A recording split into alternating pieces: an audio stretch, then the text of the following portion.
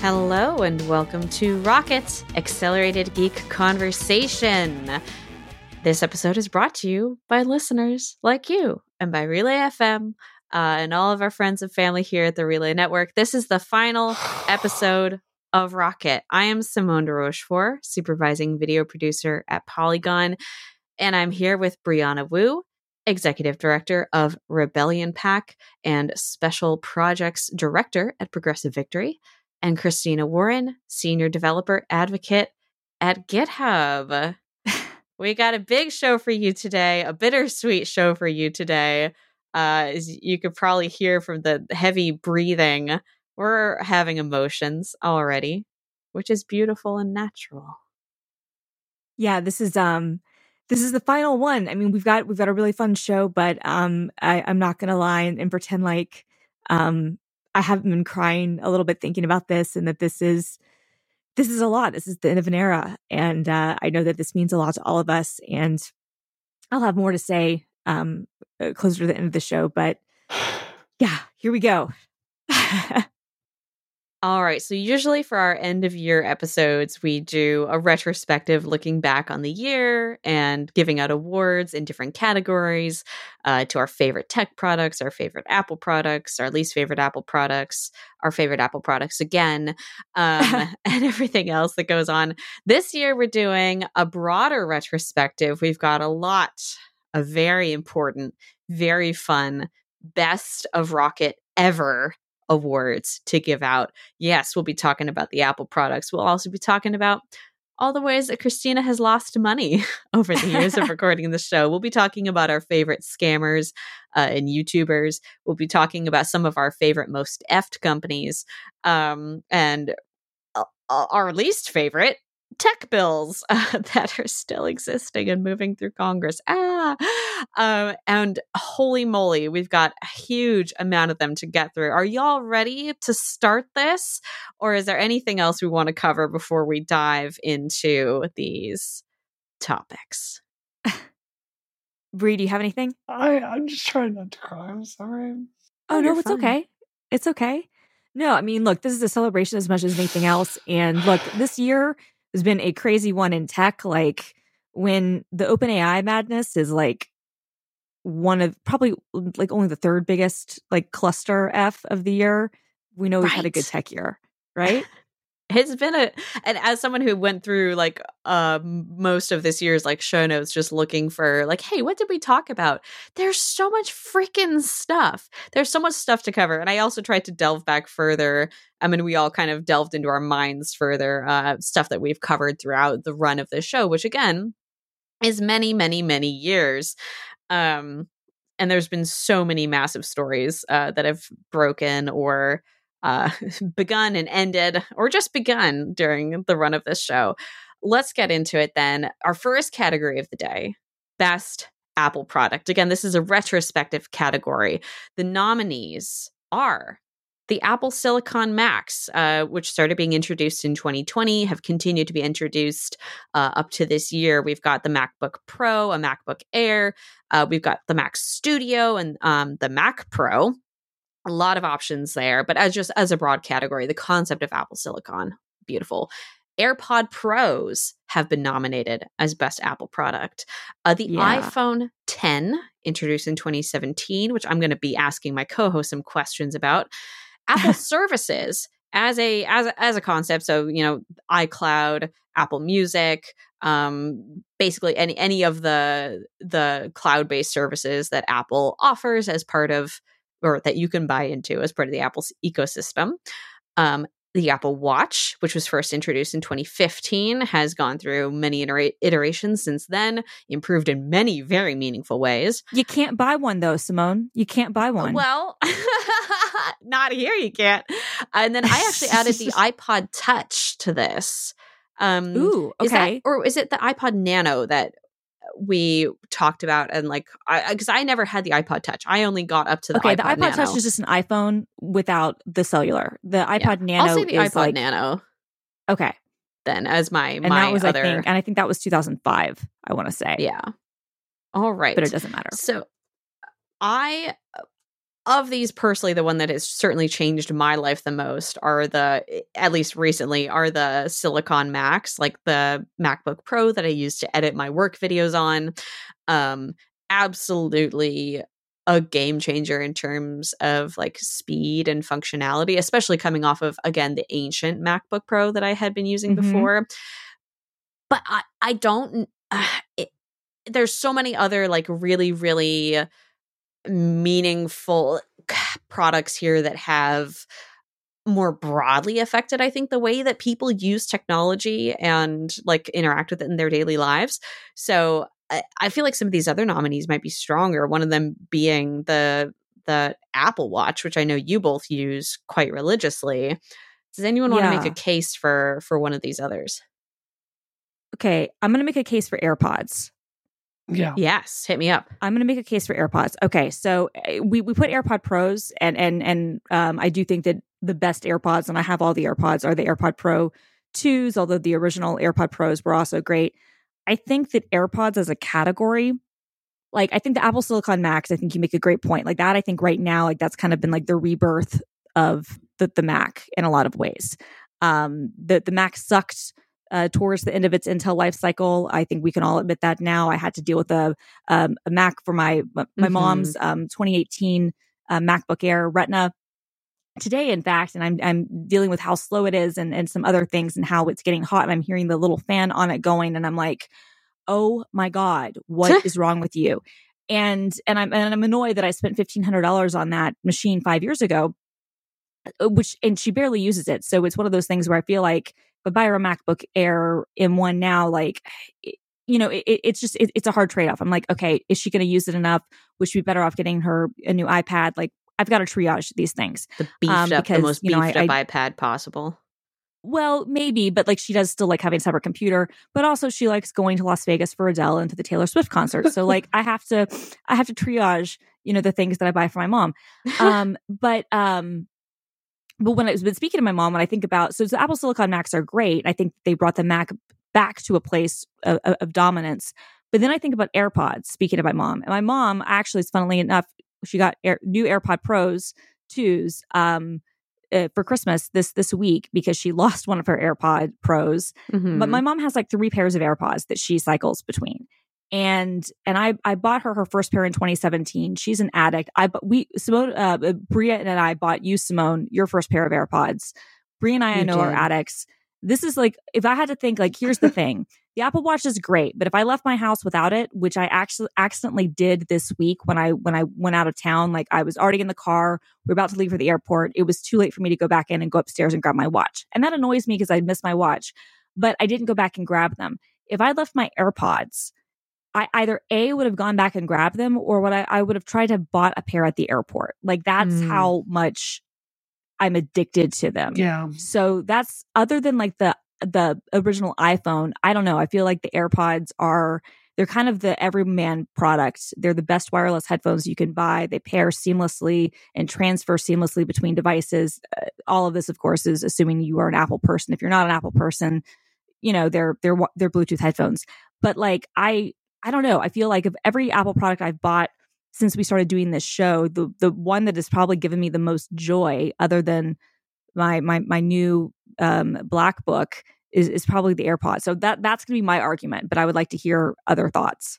So I want to ask a clarifying question. These Sure. are all these Apple products. These are ones that came out during Rocket, right? Like the tenure of the show. On this list, yes. Oh wait, then the iPod Nano shouldn't even be on here. That's my bad. Yeah. Okay. So I love the Apple Watch, but yeah, I definitely use iPod Nano and my iPod Pros a lot more. The iPhone 10, I mean, look, the iPhone is the story of our lives. I mean, the reality is I can do 90% of my job from my phone, and I do, right? Mm-hmm. So like there's nothing I use more than my iPhone, to the point I don't feel guilty upgrading it every year, just because it's talk all day long, and Discord all day long, and email all day long. So I'm okay with that. The Silicon Mac, I think, particularly the one I just bought, is a computer that brings me a lot of joy. But I think if you really get down to what has changed our lives the most, Apple services, I mean, don't sleep on this, right? Like iCloud, like I remember when it was Mobile Me and it was trash. Yeah, it's grown up to be just a fantastic messaging services to the point like this is the most competitive feature that it has versus Android. Apple TV is fantastic. I just think across all of it, like the Apple services have really, like, even if we agree, like the iPod Pros are what we personally use more, I think services deserves an honorable mention here. The Silicon Macs really are just getting back to the greatness of that first Retina MacBook Pro because it went off course for so many years. But services, I mean, this is so vital. Like if you went back to a time before iCloud and the footage getting around really easily, like remember how breakthrough Dropbox used to be? We take that stuff for granted nowadays. For real. No, I agree with that. I guess my only I would definitely be okay with giving it an honorable mention. I guess my only argument against services would be I don't know if any of the services are best in class. Yeah. Like I think that there are I think that you can find a better, like more robust cloud file service. I think you can find a better or more robust music streaming service. I think that there are better, more robust video services. Having said that, if you're in the Apple ecosystem, being better doesn't necessarily get over being like the most convenient. And so there's a lot to be said about that. You're right though, because more people use Spotify for a reason, right? Right. I mean, Spotify's better in a lot of ways. I mean, I use Apple Music. I use both, but like, I mean, Spotify's better in a lot of ways. I'm currently mad at Apple Music because I hit my 100,000 song limit. And so I've got to go through and like delete songs before I can like add things again. Yeah, it's a problem. And but like sad. Spotify used to have a thing where like you could only have like 10,000 songs on a playlist, which was BS. But now they've like, okay, it can be unlimited. And there's no, maybe they raised it to 100,000 on a playlist, but like you can have as many playlists as you want. Like, so I don't know. That's my own rant. But I do agree with you that the services, which are now what makes more money than the Macs, than the iPads, than, basically everything but the phone, are the future of Apple. And I definitely agree with you that we shouldn't sleep on them. What do you think? I personally, I agree with the sentiment of Apple services being kind of a runner-up, and absolutely agree with the Silicon Mac introduction being a sort of return to the way that things should be and weren't, which makes me personally lean towards the AirPod Pros as or maybe just the AirPod in general as a really life-changing device. Especially, I mean, for me, I guess I didn't really, I hadn't considered it as something that I needed that would change the way that I live. But it certainly has, like, just in terms of, not worrying about clogging up my charging port when I'm listening to music on the plane, like being able to charge my phone and listen to music, being able to charge my case and while I'm listening to music, et cetera, et cetera. The fast charging that the Pros have is incredible. Like just being able to jump from like 10% to 60% in what feels like no time at all. Really amazing. And I remember just when they started coming out, like, talking about the way that they looked and how they looked kind of weird. And, when you saw someone wearing them on the subway, it was kind of like, look at that. Like, oh, you've got those. That's funny. Or how do you feel comfortable just walking around? Those aren't going to fall out of your ears. And now they're so ubiquitous. And I think for me, that's definitely been of these, the one that has most changed the way that I live for the better. Yeah. So my vote would be AirPod Pros. Fair. Cool. All right. Our first winner. I bet it's had all kinds of like consequences on other things too. Like I have no doubt that YouTube like gets a massive amount of play from people like me that just leave videos on like all day long streaming in 1 year. I bet that has been so huge for YouTube.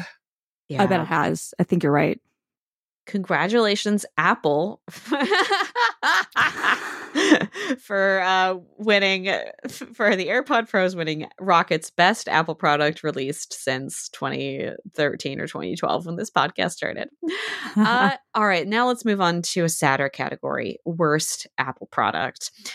We've got some, unfortunately, really strong contenders here. The 2015 4th gen MacBook with the butterfly keyboard. The butterfly keyboard and the touch bar from the 2016 we've included here as separate categories, although they did briefly coexist, if I'm not mistaken, on the same machine. Yeah, they did for like 3 years. They coexisted, but these were separate things because the 4th gen MacBook had one port. Yeah, had a butterfly keyboard and one port. That was a terrible, terrible time. So the 2015 4th gen MacBook that had the butterfly keyboard and one port, the HomePod, which has been kind of a recurring mediocre character on Rocket since its debut. Except for Brie. Brie loves hers, so yes, she has many of them. The Trash Can Mac Pro from 2013. The 2019 Mac Pro, which their attempt to fix the 2013 one is just fine. The Touch Bar 2016 MacBook Pro. And, of course, the Apple cleaning cloth. Yes. That I remembered existed when I was going back through old episodes. I found mine the other day, by the way. Like, I found mine that I bought. I mean, it's a cleaning cloth. Yeah. I mean, I think we can all agree the only fault in the polishing cloth, only fault in the polishing cloth is that it is simply $20 and it doesn't, why? Right. I'm sure it does its job fine. No. Well, it's $20, and then the kicker is that you bought like a $6,000 monitor, and I'm not being hyperbolic here for once. That's actually how much the XDR display costs. And if you get the nano coating, then it tells you that you have to use the Apple polishing cloth to polish it, which is then $20. And it's one of those things. Is like, okay, so you're making me buy, spend $1,000 on a stand or a mount. You're making me do all this other stuff. I'm paying $1,000 to get this coating, but then you won't even give me a $20 cleaning cloth that is something that actually should cost $2. And I'm like, look, I know Apple markup, but like $10 would be plenty of profit for you. Yeah, I mean, I think that. It's got to be, I mean, that's the only ridiculous part of that, because it's fine as a cleaning cloth. It's just stupid that it exists. Also, that it was sold out for a really long time. That was why I finally bought one, because I was no one can buy these. Like it was it was one of those FOMO things. I was like, well, I gotta get it because it's funny now. But yeah, see if it lives up to the hype. I lost mine and bought another one with my MacBook, my nice M3 MacBook, because like, I don't know about y'all, but do you get like those little dots on your screen and then you've got to clean it off? Those dots. I don't know. I think like a really good polishing cloth, like I have really strong opinions about these because, I work on my cars a lot, right? Sure. So, I mean, it really is a uniquely good, like microfiber cloth. It's durable. You can throw it in a bag. I'm not going to say it's worth it, but it is a really nice piece of kit for that. So, I didn't feel bad because like one I'd buy for like to really like, clay bar my Porsche, like it would be less, but it wouldn't be crazy less, if that makes sense. Yeah. Okay. So we can agree the cleaning cloth, as silly as it is, good product. Good product. We like it. Overpriced. It's not the worst Apple product. But it's not at all. Not even close. Let's this turn list has some good to contenders. the touch bar and the butterfly keyboard situation. Because I had forgotten that 2015 MacBook only had one port, Christina, until you mentioned it just now. I never had to use that, but I know people who did, and nobody was happy. No. Well, because here's the thing. And it's interesting because initially, and I think this will still be my vote, but initially, but maybe I'll be swayed while I might be able to talk myself into the MacBook being the worst product. So initially I was like, hands down, the 2016 MacBook Pro, that's the worst Mac, since Steve Jobs came back from Apple, and then certainly of the Tim Cook era, right? Like I think that it's a bad machine. But here's the thing with that 15-inch Mac, or that 2015 MacBook, and I reviewed it twice, and I loved the look of it, and I was like, this is the future of computing. And I was totally wrong, because the future of computing is actually bringing back the MacBook Air. I was right in the sense that yes, we were all going to move to USB-C and that Ultrabooks were going to do that. But I was wrong. I figured, I was like, look, I know this is underpowered right now. I know this is problematic, but everyone copy the MacBook Air, and that's what every Ultrabook looks like. And that they're all going to copy the MacBook, and that's going to be the future. I was completely wrong. I will be happy to admit that. In fact, what happened is everyone continued to copy the 2011 MacBook Air or 2010 MacBook Air, and then Apple basically recopied the 2010 MacBook Air in 2018, and then they finally redesigned it in 2021. So the MacBook Air remains the future of Ultrabooks, but that MacBook, it was expensive, it was beautiful, it used these M series Intel chips, not to be confused with the M series Apple chips, but it was so underpowered. I know you had one, Brie. I had one too because it was rose gold and I got a good deal on it, but it was so underpowered. It had one port, and then the keyboard, I didn't have any problems with that keyboard like I did on the subsequent model, but it was the beginning of what I think is Apple's worst in modern Apple history, repairability, kind of scandal. It was the one that ushered that in. It was just breaking all the time, and people couldn't do anything about it because you had to basically just throw the whole computer out. You had to get a whole new computer, basically. They had to replace the whole top case. They couldn't just replace the keyboard. I had mine replaced twice. So I don't know. I feel like there's a lot to hate about that MacBook. I also, though, feel like, the Touch Bar 2016 MacBook Pro is just a terrible, terrible machine on every level. Remind me what else was wrong with that one, because I know the Touch Bar ended up being pretty and the gimmicky. Butterfly keyboard. Okay, and it had the butterfly keyboard at that point. Yeah, okay, so it was just kind of like, here's a gimmicky thing that nobody asked for. Your volume keys are now weird, and we've got the butterfly keyboard. Right, and everything is soldered in, and it's running these Intel chips that towards the end of their life get really hot and that can't cool for anything, and Apple's so mad about that they create their own chips. So it's just sort of one of those things, like if you bought a 16-inch 2019 MacBook Pro, if you spent $4,000 or $5,000 on that, I am so sorry. I feel almost as bad for you as people who bought a 2019 Mac Pro. I was the one who put that on the list, and the reason I did, it's a great machine. It's an amazing machine. It was out for a year, and then Apple, not even a year, and Apple pulls the rug out underneath everyone. It was like, we're going to do our own chips. So that means we're not going to bother supporting new GPUs or anything anymore. Yeah. And congratulations, you spent $10,000 on this thing that is essentially DOA. But that's a great machine. The trash can Mac Pro, that was just. Brianna, did you ever use that trash can Mac, or have you always been? Yeah, no, I nearly got one when I was thinking about my 24-core Mac Pro, and Jim actually talked me out of it because they were so cheap on eBay. So I haven't worked with one a lot firsthand. I just think, to come back to something you were saying, Christina, we all agreed the Touch Bar sucked. It was a real disappointment. In every way, it was disappointing how long Apple stuck with it. It's disappointing how far their vision of it fell from reality. But at the same time, it's disappointing, that hot guy you went to high school with and ended up being a drug dealer and never left his hometown. It's just kind of innocuous. It is no longer hot. Yeah. It's just a failure of something that's wasted potential. The butterfly keyboard was such a huge scandal. It nearly ruined the entire legendary MacBook line, which, if you're taking a historic context, this is Carrie Bradshaw's thing, right? Yeah, this is a she made it sexy.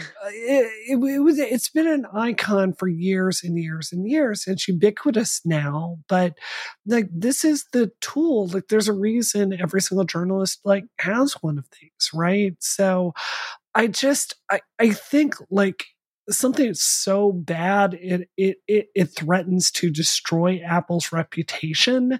I think that's I think it's hard to argue for anything else on this list, in my view. Like the trash can Mac No, Pro, I totally agree.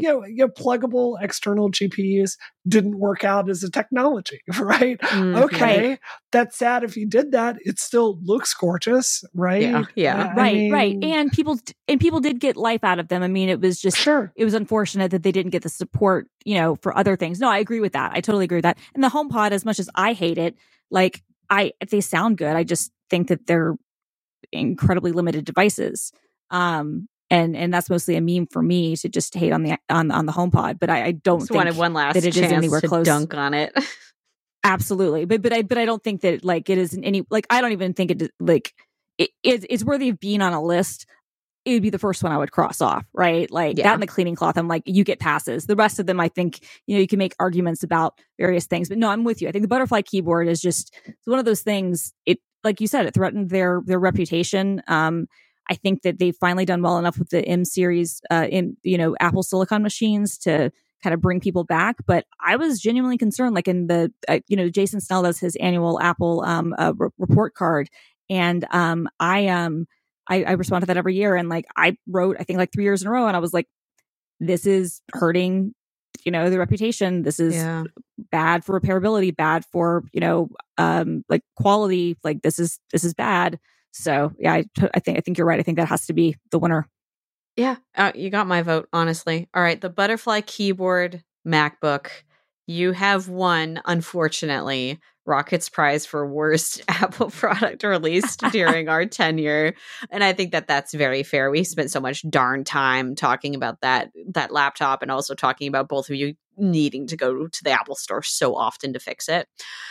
All right, we're taking a turn again towards the pleasurable best tech product released during our time here. And we've got some great nominees. We've got the Nintendo Switch, the Steam Deck, AirPods are back again, the SNES Mini, the M1 Mac, and I tacked on Xbox Game Pass, although now I need to remind myself if that actually did start during our time on this. It did. Yay! It did. 2017. Yep. Yeah, I added that on last night because it occurred to me.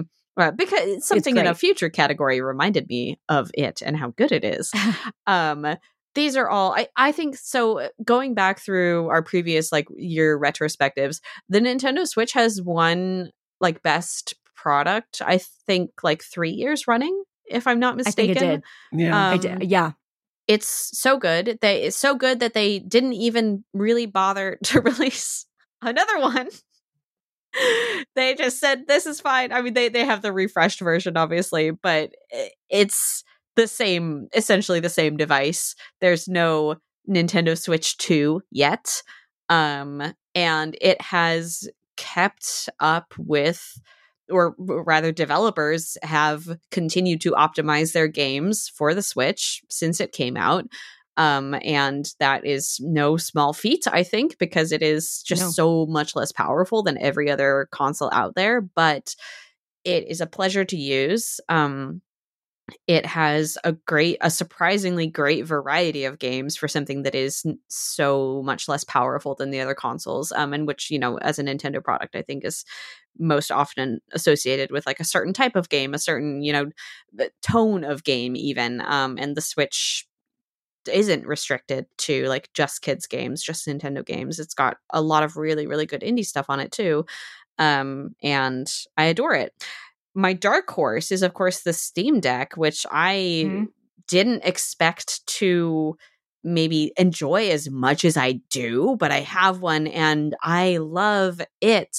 Even just playing Lethal Company with my coworkers recently, which is a multiplayer game. I had lent my gaming laptop to a subject for a story, so I didn't have it. And I was like, oh, shoot, what am I going to do? Oh, I have the Steam Deck. And we weren't sure if it would work, but I was able to play this early access game that is not optimized for the Steam Deck. It worked fine. I was able to play multiplayer with my coworkers using, it's a game that uses local audio. So we all had our little headphones talking to each other in the game. And it worked great. There were certain things I couldn't dance. There are certain, you need to type commands on the computer in that game, which I couldn't really do. But I didn't have I could have hooked up an external keyboard to it. And I just, didn't have one. So it really, really just shockingly good device that, in my experience, just works in the way that we often expect Apple products to just work, where you want to do something, you think, okay, I should be able to download this thing and do this thing, and it just works. And that is not an experience I've ever had, A, with Steam, B, with a computer that is not a Mac computer, and it's Linux based. Yeah. So, it's not like it's Windows or anything. But anyway, those are my top 2 contenders for this. But I'd love to hear y'all's thoughts on the SNES Mini, the M1 Mac, the Xbox Game Pass, or AirPods, who are returning. Although we've talked about those extensively, so maybe not. Yeah. I want to plug the M1 MacBook, or the Apple Silicon version Macs. I mean, not only did this save the entire line, like we were just talking about, it really is a next generation tool for professionals. I'm really stunned, especially as I'm traveling nowadays, just how much, like, Apple has promised all day battery life for a long time. And I think that's true for normies that don't use their MacBook as much as I do. But I mean, Christina, the other night where I texted you from the Delta Lounge, thank you for that, by the way. I sat up there for 3 hours doing video editing on an external drive after a really long shoot, right? And I still had 80% battery life. That was after 3 hours of Final Cut Pro work, right? So, I mean, I just think we take for granted just how good this laptop is, from the gorgeous screen to the really, really efficient body to the connectivity of it. Like, USB-C is ubiquitous enough now that you're not really sacrificing as much as you used to. It is truly a tool for professionals. Yeah, no, I think that's really fair. Like, I do take it for granted because it is just it does everything I want it to. Yeah. What about the SNES Mini? I think that you put that on there, Brianna. Oh, it was so good. It was so good. I love mine. And it spawned, there's been such a resurgence of, Mr. FPGA and, analog in the meantime. And it really did kind of kick off this era of, real innovation in this space. And I think that's very much to its credit. Yeah. And I think that the game selection was great. Like, the NES Mini was amazing. And the SNES Mini was like even better. And then all these people came up with little hacks and other stuff that you could put on it. And what I think is notable is that, like, you had every company coming out of the woodworks to make their own retro console, and none of them could make it work. Like, the Genesis was pretty mid. The PlayStation was awful, terrible. Like, Brie and I are still mad about that. And I think there's a Neo Geo or something that I didn't even bother with. I was like, I don't even care about you, right? And I think to your point, like FPGAs obviously are different than what Nintendo was doing with the NES and SNES Mini, but I think that it really spurred on people getting more interested in those things and introducing younger people to retro hardware and maybe getting them into those places. So I think that's fantastic. I also think, like, we should give Game Pass a shout out, because Game Pass is, to me, like, I would kind of, especially when you pair it with, and it's interesting because you can, like, kind of use it with, the Steam Deck, not in the easiest way, but you can definitely do it. And I think that kind of has unlocked for a lot of people, and definitely for me, it's changed how I play games. I've definitely discovered a ton of games that I wouldn't have otherwise. I've bought things, I've bought DLCs, I've bought other stuff that I wouldn't have done otherwise. And I really feel like I've had an opportunity to discover games more. It's interesting. This whole list, when I look at this best tech product list, I'm like, I have a variation of these things usually in my bag at all times. Not the SNES Mini, but I have, a Steam Deck, sometimes a Switch, AirPods, M1 Mac, and then a way to access Game Pass at all times. And I think that's really telling. The Switch won 3 years in a row, I think, and it deserved it. I kind of agree with you, though, Simone, when I think about the Steam Deck. And I got the Steam Deck OLED last month, and I didn't have a chance to talk about it on the show, but I will say a little bit now. It's not a necessary upgrade, although it's a really good one. And I gave Grant my old Steam Deck, which has been like the greatest gift ever. I was like, Merry Christmas, you can have my old Steam Deck. And he's in love with it. And I've been trying to tell him about it, for a year and a half beforehand. He just ignored me. Yeah. And now he understands. He's like, no, this is great. And he uses it, for all kinds of things. It's great as even as a computer, desktop. But I really do feel like between like the Switch and the Steam Deck, like it's just, I game in a way that I didn't game a decade ago. And when I had more time to game. And it's I don't know. I feel like both of those things really, and Game Pass, I think like those three things, like to me, unlocked my love of gaming again in a way that, Yeah, the holy trifecta.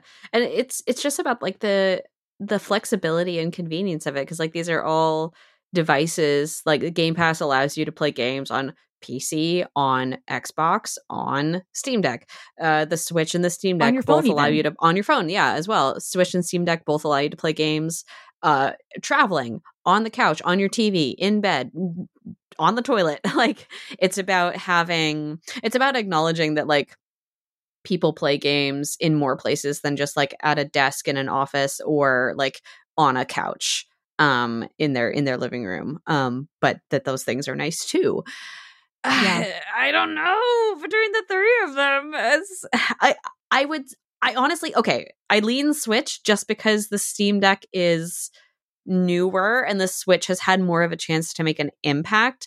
I don't think necessarily, I think the Steam Deck could have this impact over the course of its life, especially as more people like, again, optimize their games for it, even though again they just seem to work, which is really, really cool. But the Switch has had such an impact over the course of its years. I don't know. What do y'all think about that? So here's my argument for Steam Deck. Yes. You can run emulators on it, including Switch emulators.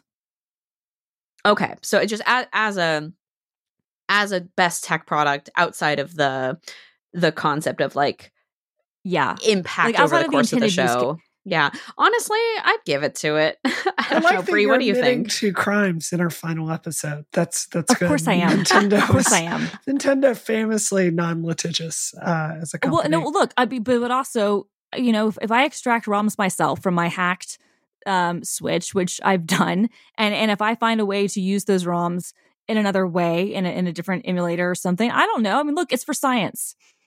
Okay, so I suspect I'm going to get outvoted here. I love the Switch. The Switch is great, but it's also like we have enough time now to have a long view of the Switch and what its legacy is, right?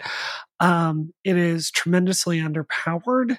The screen is not great on it, and it has brought no shortage of headaches to developers for years and years and years now. There are a lot of games they have to try to create cloud versions of them. Like, didn't Outer Wilds do this? Just because it can't compute it like locally, and there's such a huge market for it, it's worth it to them to run the servers for it. So, I think like judging a 9-year time frame, the Steam Deck is important. I think it's largely just following a trend that the Nintendo Switch started. And I don't know. I think my vote is probably going to be for the MacBook, the Apple Silicon. But if y'all want to go Switch, I certainly understand it. There's a reason we've said every single year, this is what we're going with. I think we're leaving Steam Deck, though. I was going to say, I think my vote is Steam Deck. Down to it.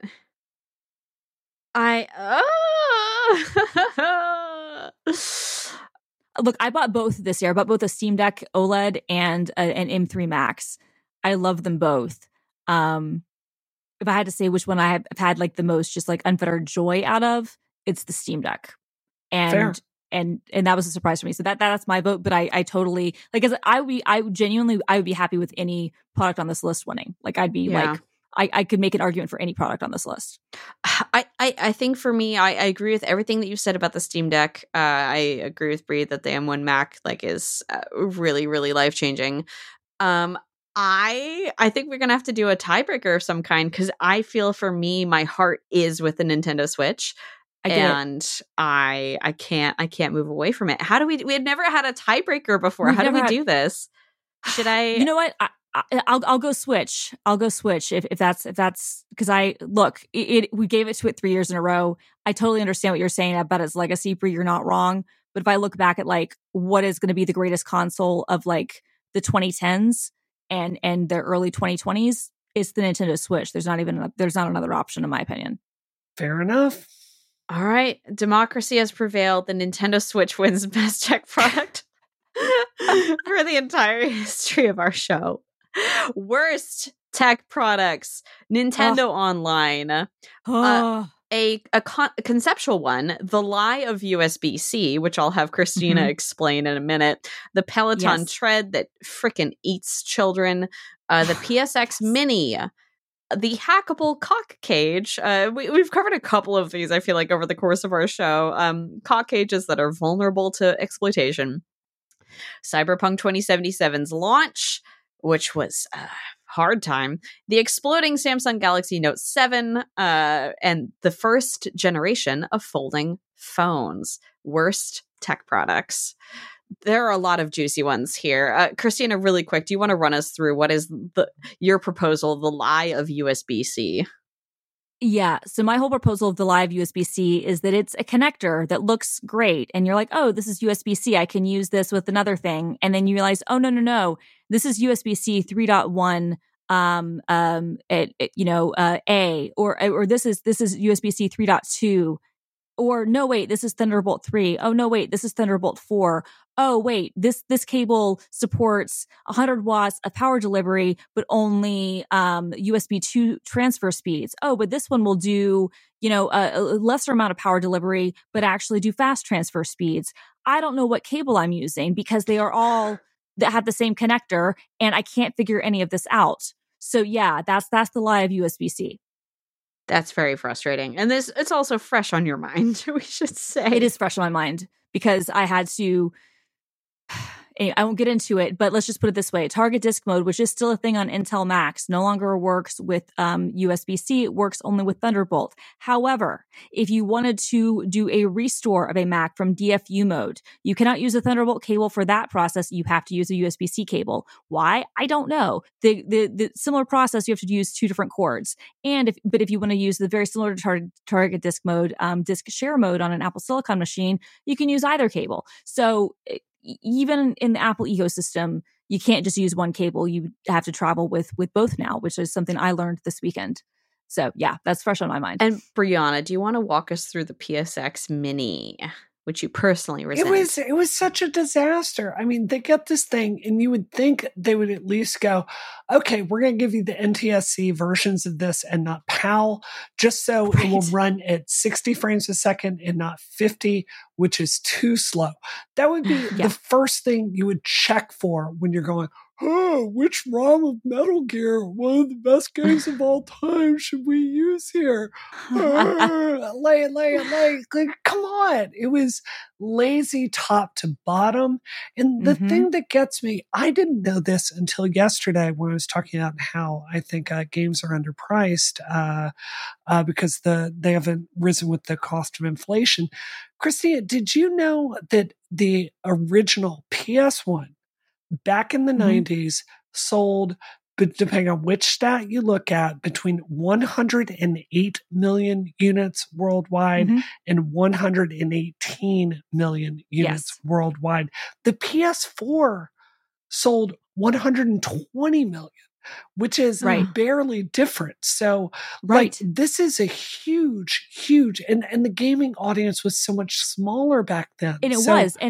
And this was Sony's very first console. It had started out as like a Super Nintendo, like add-on that they had to then ramshackle into their own thing. And when it came out in the US, it was $4.99 at launch and went up against the Saturn. Everybody thought the Saturn was going to win. R.I.P. Sega. It then came down in price subsequently, but it was huge. I kind of came of age during like that era of consoles. And I liked the Nintendo 64 better, but no one can deny the fact that the PlayStation was the console. And then the PS2 was even bigger because it was also a DVD player. But no, the PlayStation was massive. And you're exactly right. For them to do just the most lazy, I think you perfectly summed up, just lazy top to bottom implementation of a mini console. They didn't even correct me if I'm wrong on this, the controllers weren't even DualShock, were they? I don't remember. I think you're right. There were these cheap USB ones, and they look the same, and they're reasonably decent if you're trying to speed run, but just no love put into it whatsoever. So, and they had the whole world ready to support them. Totally. And some of those games really did benefit from like the DualShock 6, and they didn't have that. And it's like, okay, that was one of the big innovations that happened here. And not to mention just the choice of games wasn't great. Some of that was licensing, a lot of it was not. And then they took these really bad ROMs, like really bad emulation things, and then the emulator wasn't good either. I mean, I think like more I'm thinking about it, I'm like, there are worse things probably on this list, but that's probably the one that angers me the most because I felt the most betrayed. Because that was like my childhood, and I'm like, what are you doing? You're literally like coming from my childhood right now. Whereas my other childhood console, the SNES Mini, was perfect in every way. The controller was great. The game selection was perfect. You could hack it easily. It was fantastic. And then Sony did the very Sony thing, which is to just like phone it in. Based on that argument, like even though I was not personally affected by the PSX Mini, I am willing to give it to it just because like some of these things, like Cyberpunk 2077, they fixed it. The hackable cock cage is a horrible mistake, but is it the worst? Probably not. The exploding Galaxy Note 7, again, they did fix it and it was still exploding, but we've moved past that. We've moved past it. The first gen of folding phones, first gen, you got problems. The PSX Mini was something that could have been just like a slow lob of the ball, a swing, a home run. It's not that complicated. It's not. It shouldn't have been. And yet. No. So I would vote for that if you are both in agreement on it being the worst. I can see that. The only other one that I would say while we're talking about that is we have to talk a little bit about Nintendo Online. Because we gave Nintendo Switch the best product of our era. I want to advocate Nintendo for Online. this. Yeah. Okay. So please do. So I couldn't see my nieces this year. So for the second year in a row, we had a Mario Kart streaming tournament. And I'm happy to say, did I call up one of my friends because I got destroyed last year at Mario Kart, which is very embarrassing. Very embarrassing considering I've been playing it since 1992. Did I call up one of my friends this year that's one of the top speedrunners in the entire world at Mario Kart and ask her how to actually crush my teenage niece? You better believe that I did. And I brought Honor back to the Woo House, the actual Woo House, not that fake Woo House. I'm very proud of that. But it was such a disaster sitting there on the phone trying to get these Nintendo services to work. Mario Party, I like Mario Party a lot. It's a lot of fun, but no, we couldn't play that. It crashed. The friend system is broken. And I think if we are going to say that the Nintendo Switch is the greatest product of the last 9 years, which I will go with, I think you've got to say this side of it is utterly trash and it's broken and it's unusable for a lot of people. And I think an equal amount of fury is called for. I think I agree with that. It's similar to the PSX Mini in that like you have a company that has the resources to do this correctly and do it very well, and they have failed to do so, and they've been given ample opportunity to fix that, and it has not been fixed. And they won't even try. Yeah. Like that's the worst part. Like they show no sign of even trying. And here's the thing. If you'd wanted to basically say that like the Switch is primarily like a single person console, or you play online, kind of everybody in the same room together, fine. But if you're going to sell and then you charge money, you charge whatever it is, $50 a year or whatever it is for the family plan and for other things, and you want everybody to buy this direct stuff, and then you literally won't even make any effort to improve these things. Like it is insulting. And it's, I've had similar things with friends and relatives, Brie, of trying to do Switch gaming. And I gave up, right? I mean, I think that we all had a great time during the pandemic playing Animal Crossing. And that was like maybe the most successful, thing. And that still had issues too, Certainly did. It's a miracle. I mean, it had a lot of issues. Right. I mean, and I think we gave it a lot of grace because there were so many people and whatnot. But if you really are thinking about it, you're like, okay, way more people play way bigger games all the time. on computers that have various versions of operating systems and, different, graphics cards and all kinds of other things they have to, query. Like, you're talking about something that is the same piece of hardware and you're not able to make this work. Yeah. I'm in full agreement to making Nintendo Online the worst tech product. I can get behind that. Vote sealed. Nintendo Online, worst tech product of the tenure of us here at Rocket. Done. Someone needs to go to The Hague for that. They really do. Truly, because it is a war crime. You're not even responsible. Let's see. So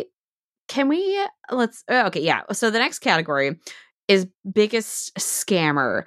I had just noted down 2023 coverage for this one, and we did not go back and because we have a lot of other categories where we talk about the other scammers that we've talked about over the course of this show. So I think that's okay. And I'll just run through them really quickly. So there was, of course, Logan Paul, who did, I believe, 2 crypto pump and dumps in early 2023. Charlie Javice, the founder of Frank, who's just scammed JP Morgan, which actually rules. Sam Bankman-Fried, who we spent half the year covering the exploits of. Billy McFarland, who is trying to bring back Fire Festival for what I think is possibly the 3rd time. And Stockton Rush, who got a bunch of people imploded in a very, very bad submersible in the Atlantic Ocean this June. Honestly, okay. Yeah. On numbers alone, Sam Bankman-Fried. Yeah, absolutely. There's no doubt. He's the winner. Yeah. He's not the most entertaining, but he's the winner. Okay, so let's talk about runner-up because Charlie Javice, I had completely forgotten about until I was going back through the old episodes, show notes, and I was like, oh, yeah, that did happen, I guess. Not a lot of cultural impact there. No, because most people didn't know about it to begin with. I mean, look, she girl bossed too hard. She lied to people who you don't lie to, which is JP Morgan. Although JP Morgan also should have, they did do some due diligence. Maybe should have done some better due diligence. Not enough. I don't know. It's weird. Like Stockton Rush, I feel bad about because he died. Yes. So I feel bad being runner up. I kind of want to give it to Logan Paul just because Billy McFarland, he could scam harder, honestly. Yeah, it's lazy. Give me more details about Fire Festival 2. If you truly want to lie to me and make me believe in this, because I don't believe in it yet. I was going to say, Logan makes you believe. Logan, he doesn't care. He will completely brush off the criticism, but 2, he will make you believe. And he'll do it again. Of course he will. He's a very good wrestler, I have to say. It's very distressing, but he was made for this. He genuinely, his brother is awful, but he's incredibly charismatic, and I completely understand why he still has an audience despite all the things that he's done. His scam was so dumb. It was so dumb. And CoffeeZilla calling him out on this and him just weaseling his way out of it from his low IQ audience. I'm sorry. Yep. Totally. Sam Bankman-Fried is obviously a terrible person and deserves the prison sentence he got and more. But just as far as being there's nothing redeemable about Logan Paul in my view. So yeah, I'm not just saying that because he kidnapped the character based on me. I know. In Law and Order. Does that factor into it? Yes. God, I forgot that was still hate him. Oh my God. Yeah, no, I have to say, you're not wrong about anything you said, except despite all that, and I think this is why he would be my runner-up, because he's very compelling. He's very charismatic. He's going to be able to continue. I think he is. I think I think that's... He's if you rolled every frat boy in college up that you should not accept a drink from into a single human being. Yes. A single entity. It works for me. Yes. But numbers-wise, if we're looking at biggest scammer, numbers-wise, I think that... Okay, Charlie Javice, yes. But cultural impact, it's Logan Paul. Is Logan Paul, yeah. Totally. SBF is the winner, but then it'd be Logan Paul for sure. All right. Biggest scammer. Logan Paul, Sam Bankman-Fried, followed by Logan Paul. Very important. This is a category that I added yesterday as I was thinking about some of my favorite runner-ups. Best leak. We've had so many leaks over the course of the show. A lot of Apple coverage is defined by leaks. My nominees are the Facebook papers, the unredacted Microsoft legal documents that were uploaded, which I can't stop thinking. Honestly, this category exists just because I just want to remember them. The Sony studio emails. Anything from Ming-Chi Kuo surrounding Apple. Sam Bankman-Fried giving the New York Times Caroline Ellison's Google Doc. The Chastity Cage manufacturer exposing locations, passwords, and emails. I told you the Chastity Cage would come back of its customers. And Mark Zuckerberg's leaked to our Facebook Q&A audio, which we also had a lot of fun with. Well, Facebook papers had the biggest impact, obviously, right? I mean, a lot of... And I feel like the stuff there with Instagram that got leaked, with my current job where I'm talking to a lot more policymakers, I feel like that had a lot of salience that I think may go beyond what we can kind of appreciate here on this show. I've talked to so many parents that watched that story about what Instagram is doing to their daughters, and we're tremendously worried about it and do want legislative solutions on that. So I think, it wasn't a hack. I mean, it was a whistleblower acting in good faith through a law firm. And I mean, I think ethically, I think, like, I understand she's got some problematic views on cryptocurrency and hangs out with some weird people. But overall, I think that had the most salience in my view. Yeah, I agree with that. Like, it wasn't the most fun to talk about, but there was the most to say about it for sure. I think it's absolutely the most important. Christina, I talked over you. No, you're fine. I talked over you. No, I think you're totally right. I think it's definitely the most important. And the most fun one, I think, is the Sony emails. Because my God. But that's seeing also the way that Channing Tatum types. Yes, and how the Steve Jobs movie fell apart. Like, I come at this with a little bit of bias because I spent probably 40 hours going through those emails and trying to piece together, just for one story, and trying to piece together one narrative. There's so much stuff there, and I felt a little bit gross doing it because you're literally like reading people's emails and whatnot. But it was definitely entertaining. The unredacted Microsoft legal documents, oh my God. Like, I think that's brought up in another category, but that's wow. Just talk about unforced errors. Like, that's hilarious. It's the funniest one of all of these. The Caroline Ellison Google Doc, also highly entertaining. So good. It's so amazing. I love it. I love that. Was that ethically sourced? That was like released as part of a lawsuit. So I don't have to feel guilty. No, he gave it to the New York Times. No, he gave it to the New York Times. That's why he got his bail was revoked. It was so good though. Because he's just like, hey, want to read this? You want to read some good notes that my ex wrote about me? Here they are. It'll make me look really good, I think. Except Idiot. it didn't at all. Like, he's just literally like, my God, like, talk about, like, just listen to your lawyers and shut up. And the inability to do that brought us so much content this year. Thank you, SBF. Look, the Facebook paper is the most important one. I think probably between Sony and the Sam Bankman-Fried one's the most entertaining for me. But I think I've got to give it to Facebook papers for, size and scope and impact. I also, forgetting the recency bias about the Google Doc, Sony emails would be my runner-up for amusement factor. Also, just because, like, so many of the people affected by that, like, it's very different from the Sony hack that we just saw, like we talked about a couple weeks ago, in that with this one, a lot of the impact was on just people who are, the people who are making the decisions with these movies, who are in power, who are, just trying to make their wacky little billion-dollar films, or million-dollar films rather. And so it felt frivolous in a way that often a hack will not. Right. And I enjoy that when it comes my way. But Facebook papers gets my vote. Totally. Yeah, Facebook papers gets my vote. But I'll just say another thing, because I agree with you about the Sony thing. That was just we had no right to read what we were reading, but yet it was there and it becomes news. And I think that it was interesting, right? We got to see some very candid conversations between studio executives about Mhm. how decisions are made. Many things that people have assumed, and then you just see it in black and white, and you're like, oh, okay, cool, you know? Yeah, absolutely. And which was great.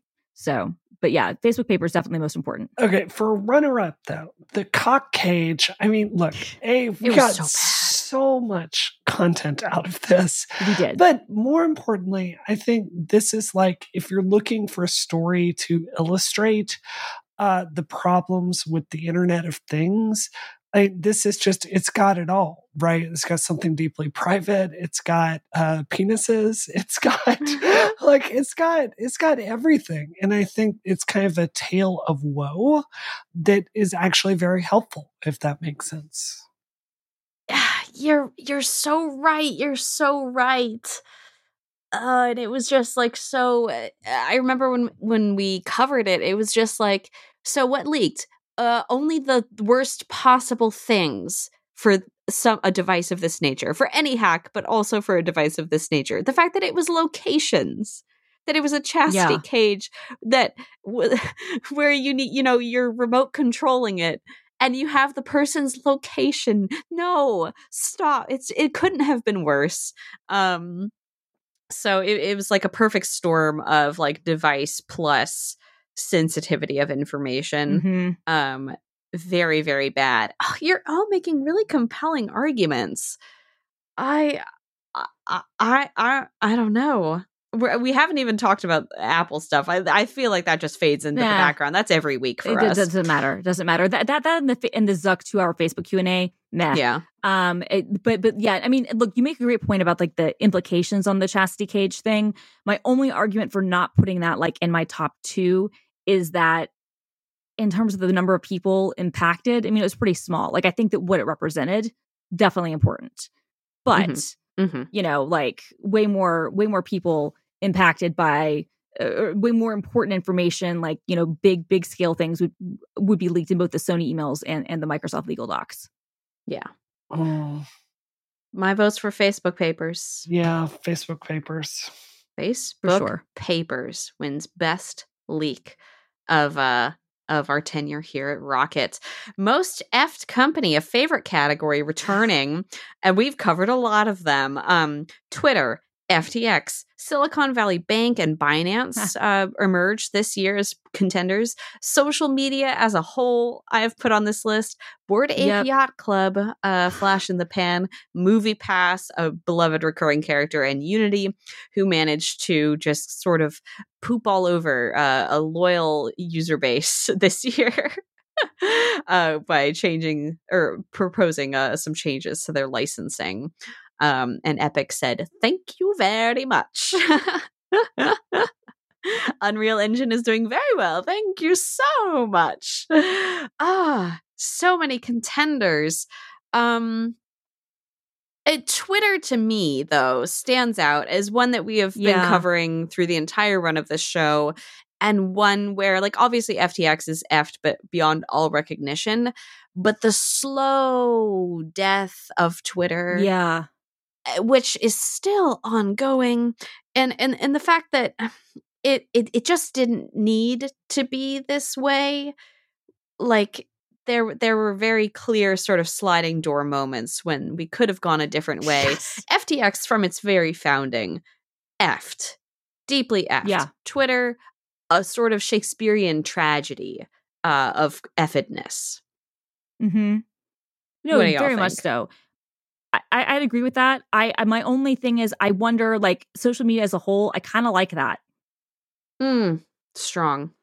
Because, I mean, Twitter, I think we had singular company. I think you're absolutely right. Like, FTX and Silicon Valley Bank, they both went under. Binance is screwed on a lot of levels. Bored Ape Yacht Club, whoops. MoviePass, we're going to talk more about that in a future thing. Unity, obviously, series of unforced errors. But I feel like, like social media as a whole is the downfall. I feel like the thesis of Rocket inadvertently over the last 9 years has sort of been like the death of social media as we know it. Like, we've kind of covered the entire fall of something that for I speaking at least for myself was hugely important to like how I have a career and why many of you are listening to me to begin with. So it's been sort of interesting to be in some ways chronicling like the downfall of the thing that like has given me a platform. But I feel like that's sort of been like an ongoing thread in our show. But if I had to pick a singular company, I would pick FTX or not FTX. Sorry, I would pick Twitter.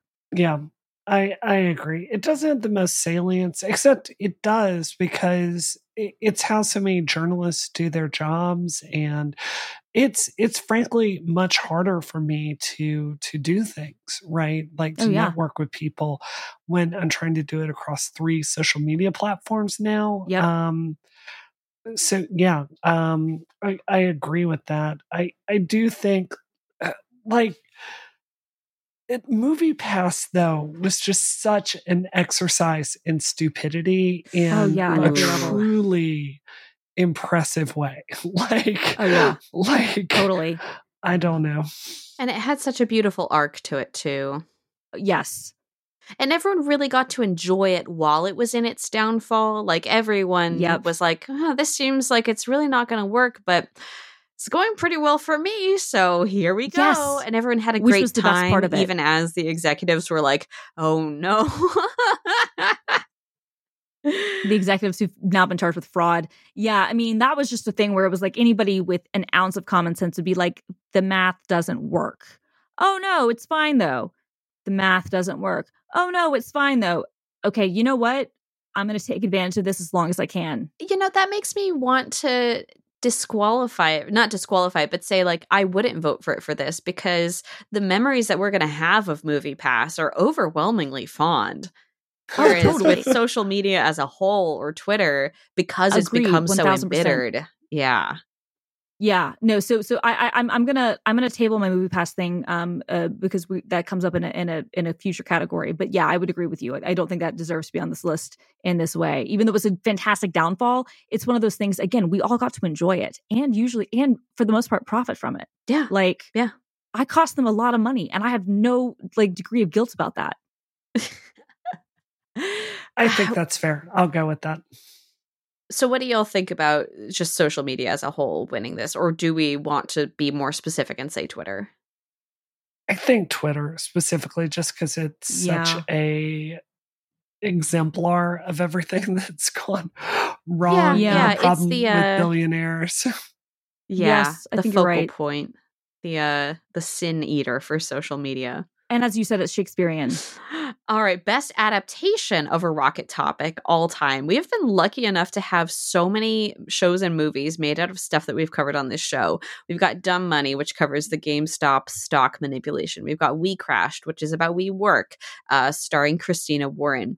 We've got Inventing Anna, the Netflix series on Anna Delvey. We've got The Dropout on Hulu about Elizabeth Holmes and Theranos, starring Amanda Seyfried. And we've got Super Pumped, which covers the rise of Uber, which I think of Joseph Gordon-Levitt. With Joseph Gordon-Levitt. So some really, really strong contenders. Some that were big and were not critically acclaimed, some that were critically acclaimed. I had the, pleasure of watching Dumb Money for the first time this week. It is such a bad movie that was made way too quickly, but so that would not be my vote, is what I would say to that. No. And I have a guess to what we might all say here, and it is The Dropout. Yeah. I think to me it's between that and Inventing Anna. I think that I think that both of those were excellent. Dropout it was the best. What's the name of the woman that starred in that? She was just so unbelievable. Amanda Seyfried. Yeah, she was great. Amazing. I have to admit though, seeing Anne Hathaway in We Crashed, she just dominated every single shot she was in. And totally. As far as just The Dropout was a much more substantial show. I think I enjoyed We Crashed more just because it was so trashy and over the top. The trashy element is a fun thing. Also, Jared Leto was apparently doing his whole in character thing the entire time. He went method the whole time, so he was Adam the entire time. Which that's Of course. Okay, whatever. Yeah. You know, it's infuriating and annoying, but that also adds like a compelling element to it. I really enjoyed We Crashed. I thought it was great. I loved Inventing Anna. I loved The Dropout. I think The Dropout was, like, if I have to say, the best, right? Okay, that's the Emmy winner. That's the best. But I definitely, I enjoyed all three of those. Yeah, I had a great time with the ones that I watched. Well, except for Dumb Money, I guess. Actually, no, I guess that means that I didn't actually see. I didn't finish We Crashed. I think there's a lot of value in something being trashy. I love a trashy TV show, but for me, The Dropout does have to take it. Yeah. Also, we got we got one of the people that like broke the story on Rocket. So I think yeah, for sure. Dumb Money doesn't even deserve to be on that list. God, why did they does make not. it? It's too soon. Because they were dumb and they were after money. Yeah. All right, next topic. Rocket topic most likely to become a movie over all time. This is one where I feel there's a lot more things that we could add to this, but we've got the Paul brothers getting an Iron Claw style biopic. We've got Sam Bankman-Fried and FTX's collapse. We've got the weird Sam Altman OpenAI. He's in, he's out, he's in, he's out, he's in, he's out. Drama from last month, I think. A Link to the Past, the Zelda game. Movie Pass, the Rise and Fall of Movie Pass, and I added the love story of Martin Shkreli and Christy Smythe. Okay, I have an ethical question here. Yes. If I have insider knowledge that one of these is going to be happening, do I just need to abstain here? Like, how do we want to play that? Oh no! Well, now that you've told me, I guess you've made a disclosure. That's important. Let's see. We could change it to which one we want the most, because I think that I think that there are probably 3 of these that are absolutely going to happen. But we can maybe switch it to like which one we're most desirable rocket topic to become a movie. How does that suit you, Brie? Okay, I can do that more ethically, I think. Okay. I feel, gosh. Okay, does anyone else have an opening shot to fire? Because I'm really not sure. Movie Pass, you want that? Movie Pass. I want the Movie Pass movie. Honestly, I want the Movie Pass movie or TV show. Because look, all of these I would watch the hell out of, and all of them have the opportunity to be really trashy. A Link to the Past. Let's be honest, Chris Pratt will just be the voice, and that's going to be upsetting for all of us, but that is likely to happen. You take that back. You take that back. I mean, I wish that I could, but I can't, because Nintendo has just decided that he's the person they're just going to let be the voice of everything, and it's awful. So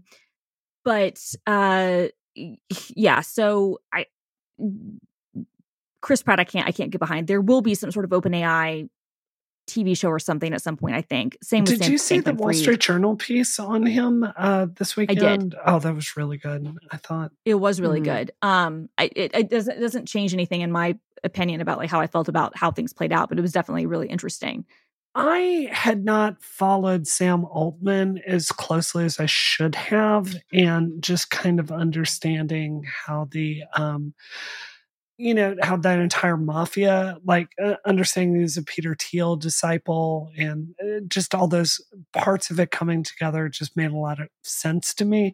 And, frankly, made sense why he probably got thrown out. So what I want from that story, just because it happened, or at least the parts of it that we're aware of happened on such a compressed timeline, I kind of want a play, like a single room play that's just like the boardroom, and we never see Sam Altman. We just see the board trying to figure out what to do about this. I think that would be really, really fun. As far as movies, TV shows, I should say this should be most desirable rocket topic to become a movie or a TV show, because a lot of what we've talked about have been TV shows. I think Sam Bankman-Fried and FTX, because we've got really strong characters in that a way that some of these we don't like. Yeah, we've got transcripts, we've got weird shenanigans, we've got locations, exotic locations, we've got interpersonal drama that I think would be very, very interesting to explore. Which leads me to a question, Christina, actually, for the Movie Pass movie. Are you imagining it like being like Big Short-esque from the perspective of the executives who like end up getting persecuted for fraud, or like what is it to you? Yes. Yeah, that would be what it would be, right? It would kind of be like following like the wild ride of these two lunatic executives. You know, this guy who was at Netflix and this other guy who's, you know, running like a penny stock fraud scam, who just have decided that they can upend the theatrical, you know, business in a way where they're just, you know, it screams embezzlement on so many levels, and we don't even know what it was for because they lost so much money. I mean, the whole thing was so dumb. So yeah, that would totally be my thing, just to be like, can you believe that people were dumb enough to do this and that people invested in them, which was amazing. But I agree with you. The one that's the most rich for like actual content is the Sam Bankman-Fried FTX thing. Like that, I think will be a prestige series once like a definitive book is written. The Michael Lewis book has already been optioned, but that book received mixed reviews and obviously didn't include the trial. And I think that the only way, like the Dropout could do away with not having the trial included, but the Sam Bankman-Fried thing, you have to have the trial. Like that has to be a core part of it. So I don't even know if that, you know, that book or whatever you would be adapting this from exists yet, but I think that it definitely could. The Paul brothers, though, that could just be a really fun romp. Kind of, it depends. There's no ending to that one yet, though. That's true. I completely agree. Yeah. There's no ending to it. And the Scully Christie Smythe thing, like that. That has a narrative flow and a beginning, a middle, end. That's interesting, but I feel like I think that it's the FTX one, and I mean, I think Movie Pass could be really fun, but I think FTX.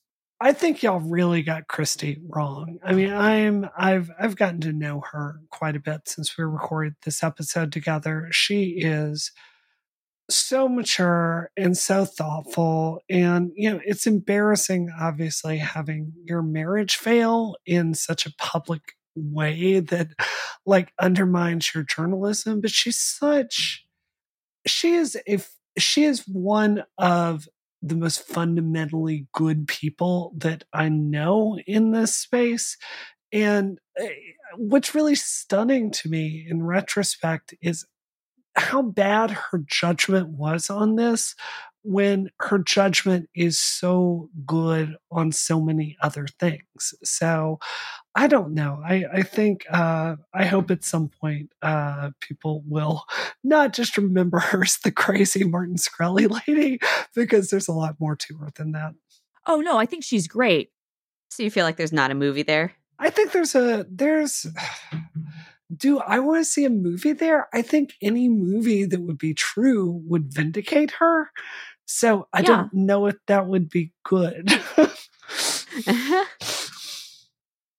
No, I mean, to be clear, like I'm not putting them on a list. I'm just saying, like, I think that there's a narrative there based on you know the Elle article or whatever, the interview that she gave about that situation. I think there's something there, but I obviously encourage her to tell her own story, and I agree with you. I mean, she's I don't know her like you do, but I very much enjoy her and think she's very smart and think she's actually remarkably brave to be very open and honest about, you know, the situation she went through. But because most people wouldn't admit to those sorts of things, which are very human and very real. And I think that it deserves a lot of credit and a lot of grace. But it's also one of those things where I feel like maybe the moment for that movie is past. Like, I feel like you could have adapted that into almost like a Lifetime sort of thing, you know, a couple years ago. I don't know what the future of it is now. But I do feel like the Sam Bankman-Fried FTX thing, there's just like, that's prestige TV series all over it. You know what I mean? Like the polycule, like the world's ugliest polycule, the Google Doc, the weird, you know, places that they work, his disgusting grooming habits or lack thereof. Like it's got it all. The beanbag. Yeah. All right. Sam Bankman-Fried and FTX's downfall, most desirable rocket topic to become a movie TV show with no prior knowledge of any such thing happening. Let's move on to another thorny one, worst tech bill. And we have so many freaking contenders. We've got KOSA, the Kids Online Safety Act. We've got Bill C-18, the Online News Act that we talked about this year, which requires companies to pay for showing links to news. It's a link tax. FOSTA-SESTA, which passed a few years ago. A House bill, FOSTA, the Fight Online Sex Trafficking Act, and the Senate bill SESTA, the Stop Enabling Sex Traffickers Act. We've got the Montana TikTok bill, SB 419, that would ban TikTok in the state of Montana, which is currently failing. We've got the DSA, the EU's Digital Services Act. We got Senate Bill 287, Utah's age verification to look at Pornhub, which had Pornhub going, get a VPN. And the Restrict Act, which is currently has not been passed, but is the proposal to let the Secretary of Commerce ban foreign technologies from operating in the U.S. if we think they might present a threat to national security, which was introduced, again, much like the Montana bill, to combat TikTok in a way that is dumb. So a lot of real dumb contenders here. Yeah. Oh, gosh. I think FOSTA-SESTA is the clear winner here. I mean, this is when I have to hand it to Christina's cynicism over Washington's ability to do anything. This is a great example. They're taking a politically loaded topic. They are trying to do something about it in a way that makes no sense, causes material harm for people online, and seriously curtails free speech. Just a truly rotten idea. Top to bottom, sex trafficking is a really serious issue. We should get serious about fighting it. I don't think we need to shred the Constitution to do it. So that is easily the worst one here, in my view. Yeah, I would agree with that. And the thing I would go on to say is that it wound up hurting the very same people they were purporting to help. I think that that's another thing is that by taking away a place where people could do things in a more regulated, kind of safe way, operating, using public services and forcing them to basically go underground and to operate illegally again, you've basically made people much more likely to be victims of sex trafficking. And so I think that is a really terrible bill. That's done a lot of harm. I think that, and unfortunately, I think that its passage has led to things like KOSA, has led to, people feeling like they can pass things like the Restrict Act, has led to, states like Montana and Utah trying to pass their own bills. And so I think that I definitely agree with that. I think that it harbinger, we all got together to fight. God, what was the name of the bill in 2011 or 2012 or whatever? I know the one you're talking about, the one with piracy, SOPA. Yeah, we all got together to fight against that, and we were able to keep that from passing. But we didn't care, largely because we don't care about the people that were most impacted by it, because that's just how we are. We didn't care about fighting against FOSTA and SESTA, and I think that that's been really, really bad all around. Yeah, I think I have to agree with that. Restrict Act hasn't passed. Maybe it won't. The Montana bill died. The Utah bill is just ridiculous and comical.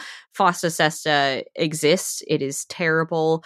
Many efforts were made to try to stop it from passing, and that we failed. And it has had so many negative effects. And like you said, set a bad precedent for future bills. So I would definitely give it to that as well. All right, let's move on to our next category. Best Twitter clone. Short list of nominees. We got 3 of them. Blue Sky, Threads, Mastodon. Oh. They're best in a field of sadness. I like Mastodon, but there's just a limit to the reach that stops me from really investing time there. But I always enjoy it. Blue Sky, I feel like consistently ties into some of, look, I'm progressive. I literally spend all my time trying to get progressive policies put into place. But there are some extremely online tendencies to the left that are really annoying to deal with on Blue Sky, to the point I don't like spending time there so much. And Threads is just,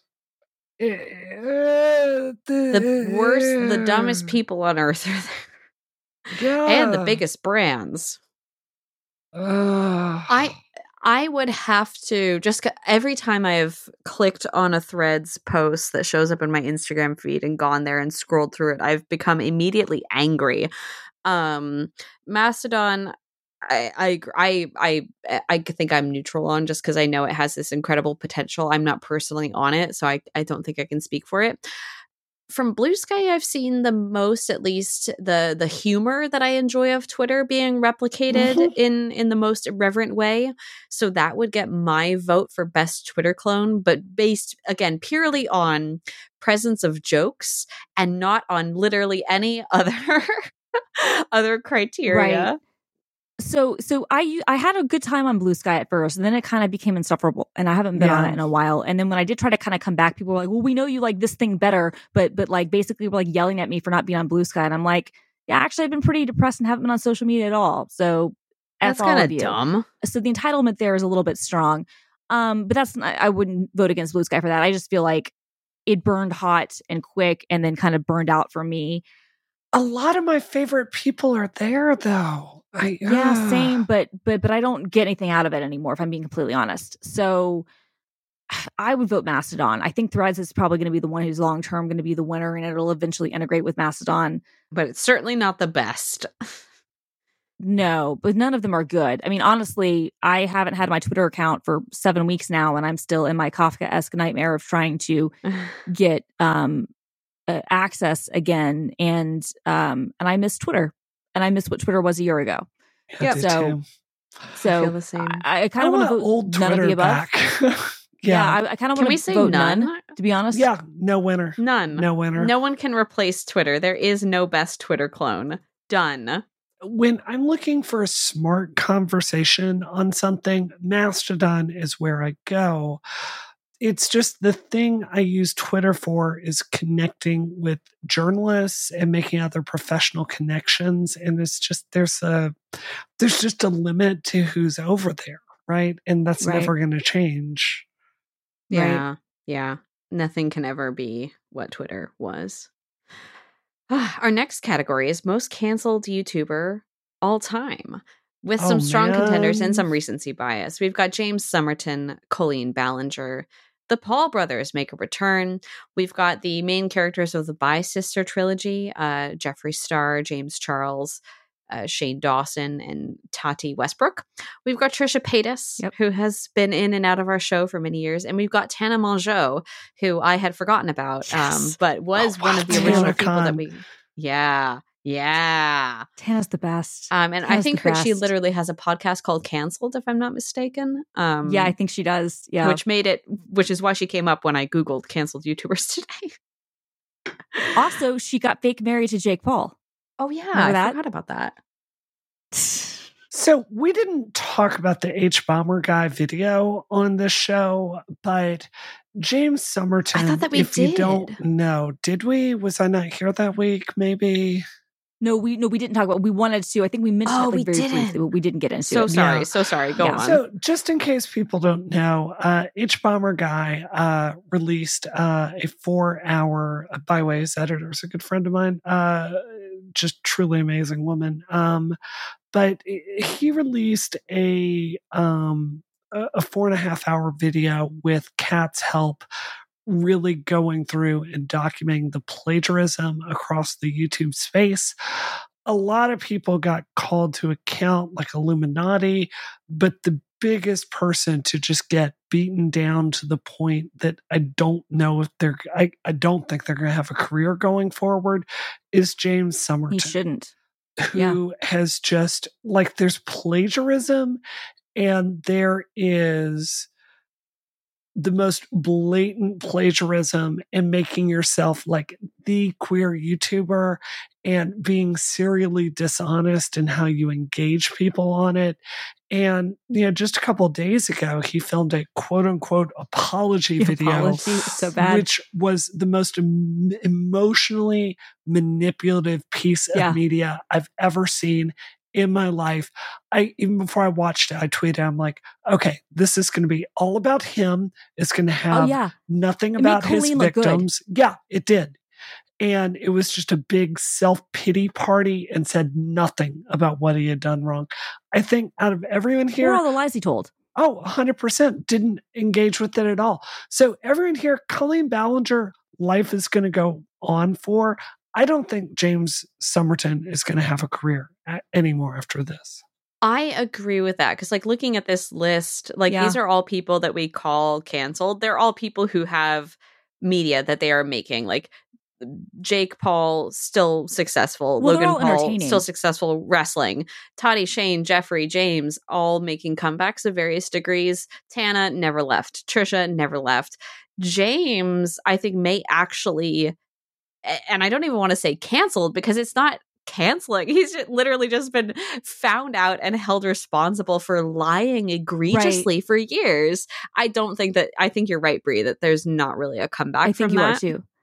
And that's... No, I would agree with that. And I would say, I would say too, I think the difference here is that the other people are entertaining. They're fun. They have charisma. Like, there's a reason you watch them, and they kind of get off on the drama.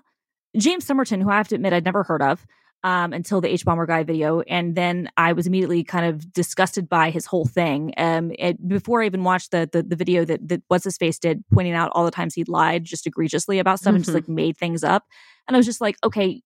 And there were things that I knew about factually that video didn't have to point out for me. And I was like, why isn't anyone listening to this guy? And why is he selling himself as, like, you know, the queer YouTuber and like the gay movie historian when, like, he has no background or expertise or study in anything or charisma? Was a bad writer.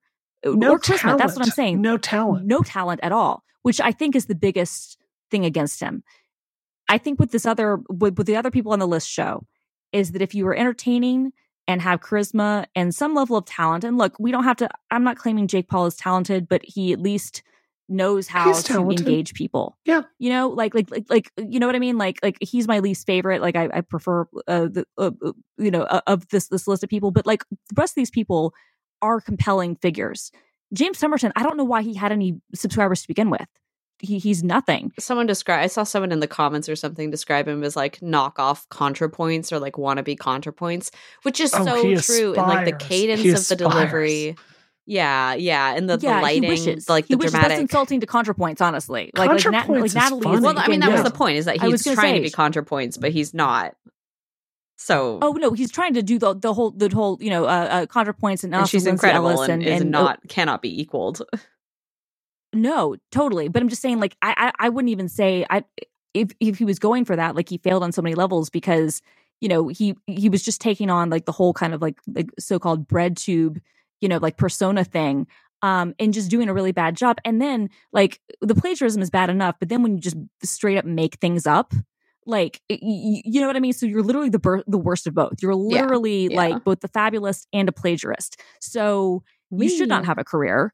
Even without your awful, apology video that he then deleted, which was just, like you said, Brie, like one of the most disgusting and gross and emotionally manipulative things I've ever seen. Manipulative. Bad. Well, and the thing is, again, like Colleen Ballinger, horrible apology video.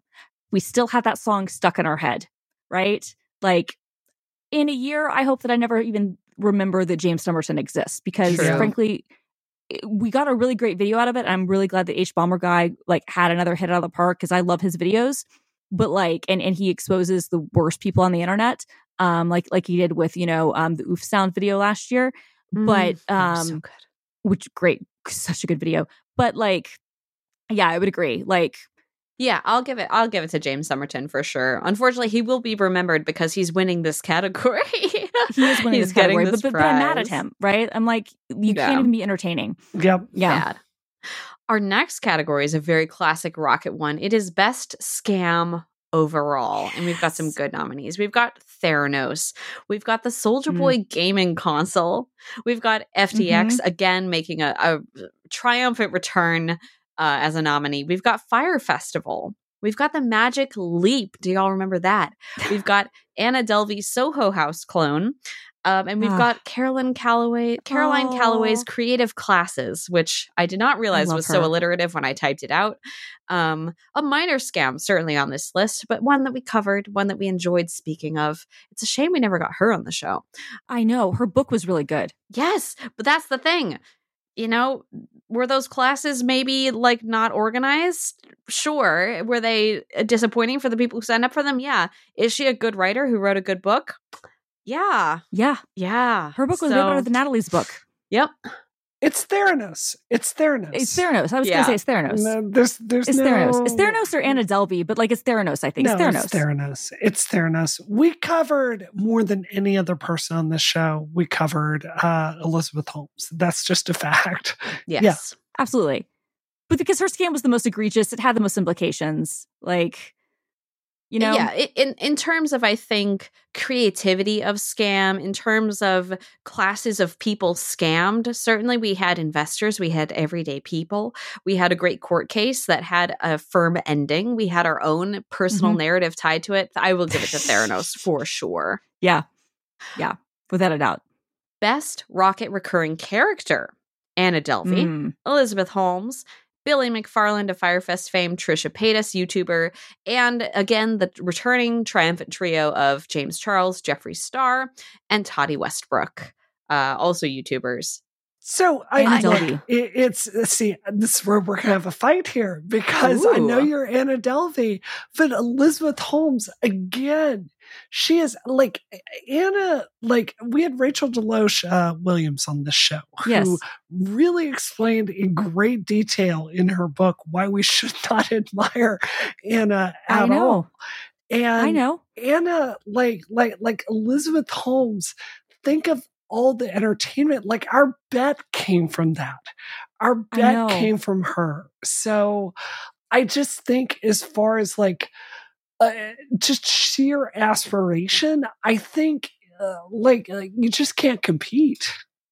They're so tied for me because like the Elizabeth Holmes, we certainly got more out of. Anna Delvey, when she did come up, was such a figure of absurdity.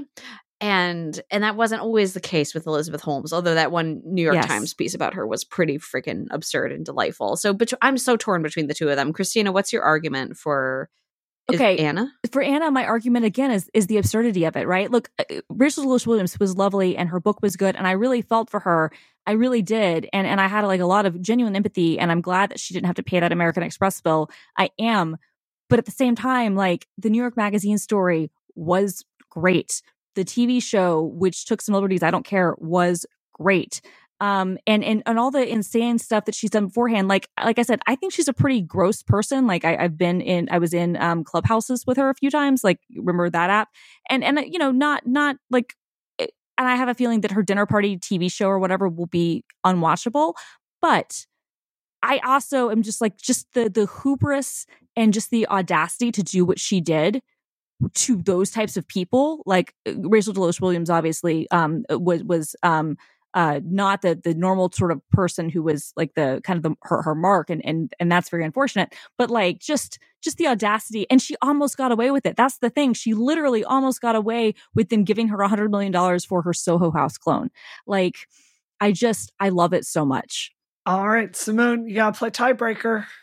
I think I got to give it to Anna. We've awarded Elizabeth Holmes. I think we'll reward her again. We will. But as a character, as a strange, odd person who brought me entertainment over the years, I think Anna Delvey does take it for me. All right, fair enough. Now, Elizabeth Holmes will return here because, as you alluded to, Brie, the next category is the best way that Christina lost money. We've got Yang Gang. You made a silly bet about Andrew Yang's in the primaries. We've got the Elizabeth Holmes bet with Brie, the bet that Elizabeth Holmes would not serve jail time, which you lost for $500. Which I lost. We've got covering Apple every week for 9 years. Which is a great way to lose money. We've got your quest to keep diamond medallion status, which Delta is making harder and harder for you. And we've got your discovery of StockX and keyboards during the pandemic. Oh boy. I mean, the bet is obviously the one I'm most familiar with. Yeah. Do you have a proposal? I'm going to let you guys vote on this. This is up to you, Sue, because it's the bet. Come on. It's the bet for sure. It was great content. And the best part of it is it ended up costing me so much money. Like, I just spent like 3 weeks putting together a $500 Lego Lamborghini. I've got the Lego Avengers Tower I've got to put together and find a place to put in my house to go in my stupid modular city. Thanks to you, Christina. I've got the Natural History Museum, which is the Lego modular. Yes. You set me on the path of financial and personal destruction. Christina's revenge. And the worst part of this, which I haven't even talked about on this show, is I've been building so many Legos that Frank, my genius husband, who I definitely love, came up with the great idea to start building his own creations. So I haven't talked about this on the show. Oh my God. I have not been able to use my dining room table for months. And the reason I've not been able to do that is because Frank is trying to build the Giga Horse from the last Mad Max movie, which is this Frankenstein car with two engines tied to each other.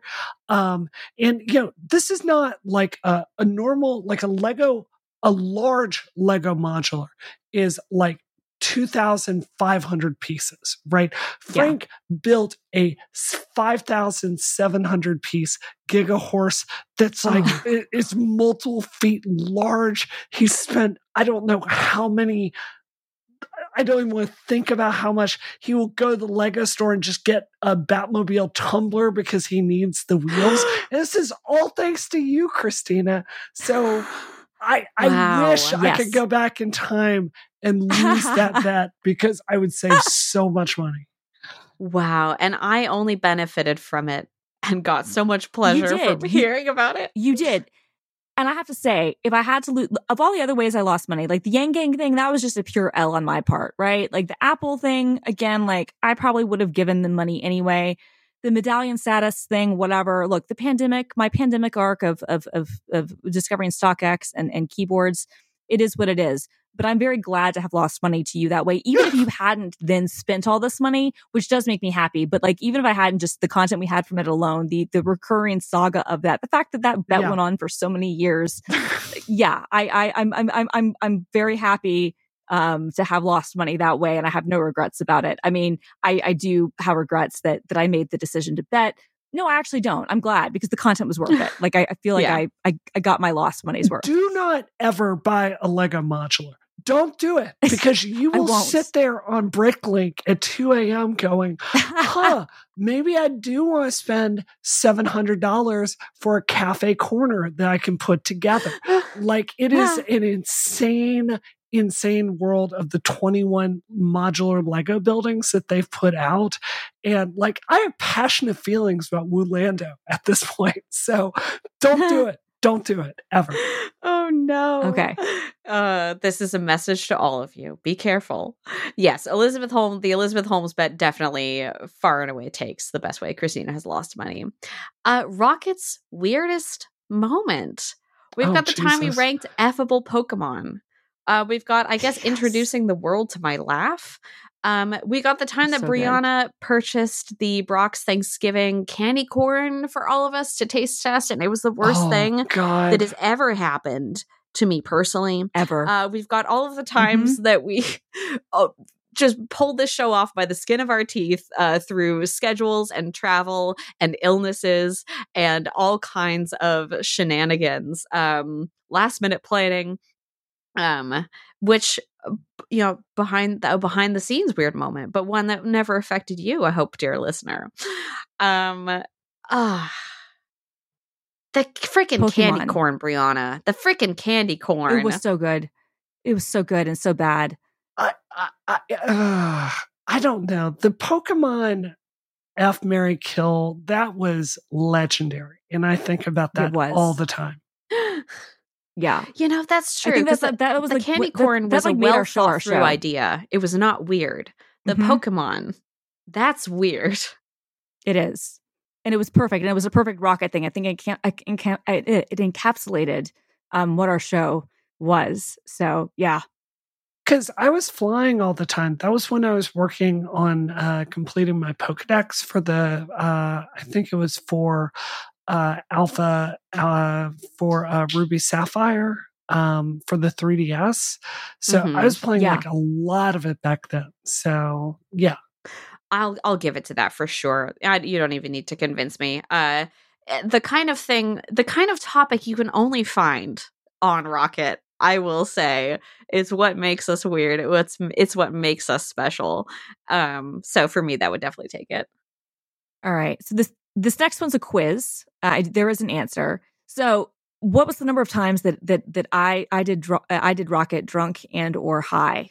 Under 5 times, more than 10 times, more than 15 times, or I've always been under the influence. That's been the dirty secret. Oh God.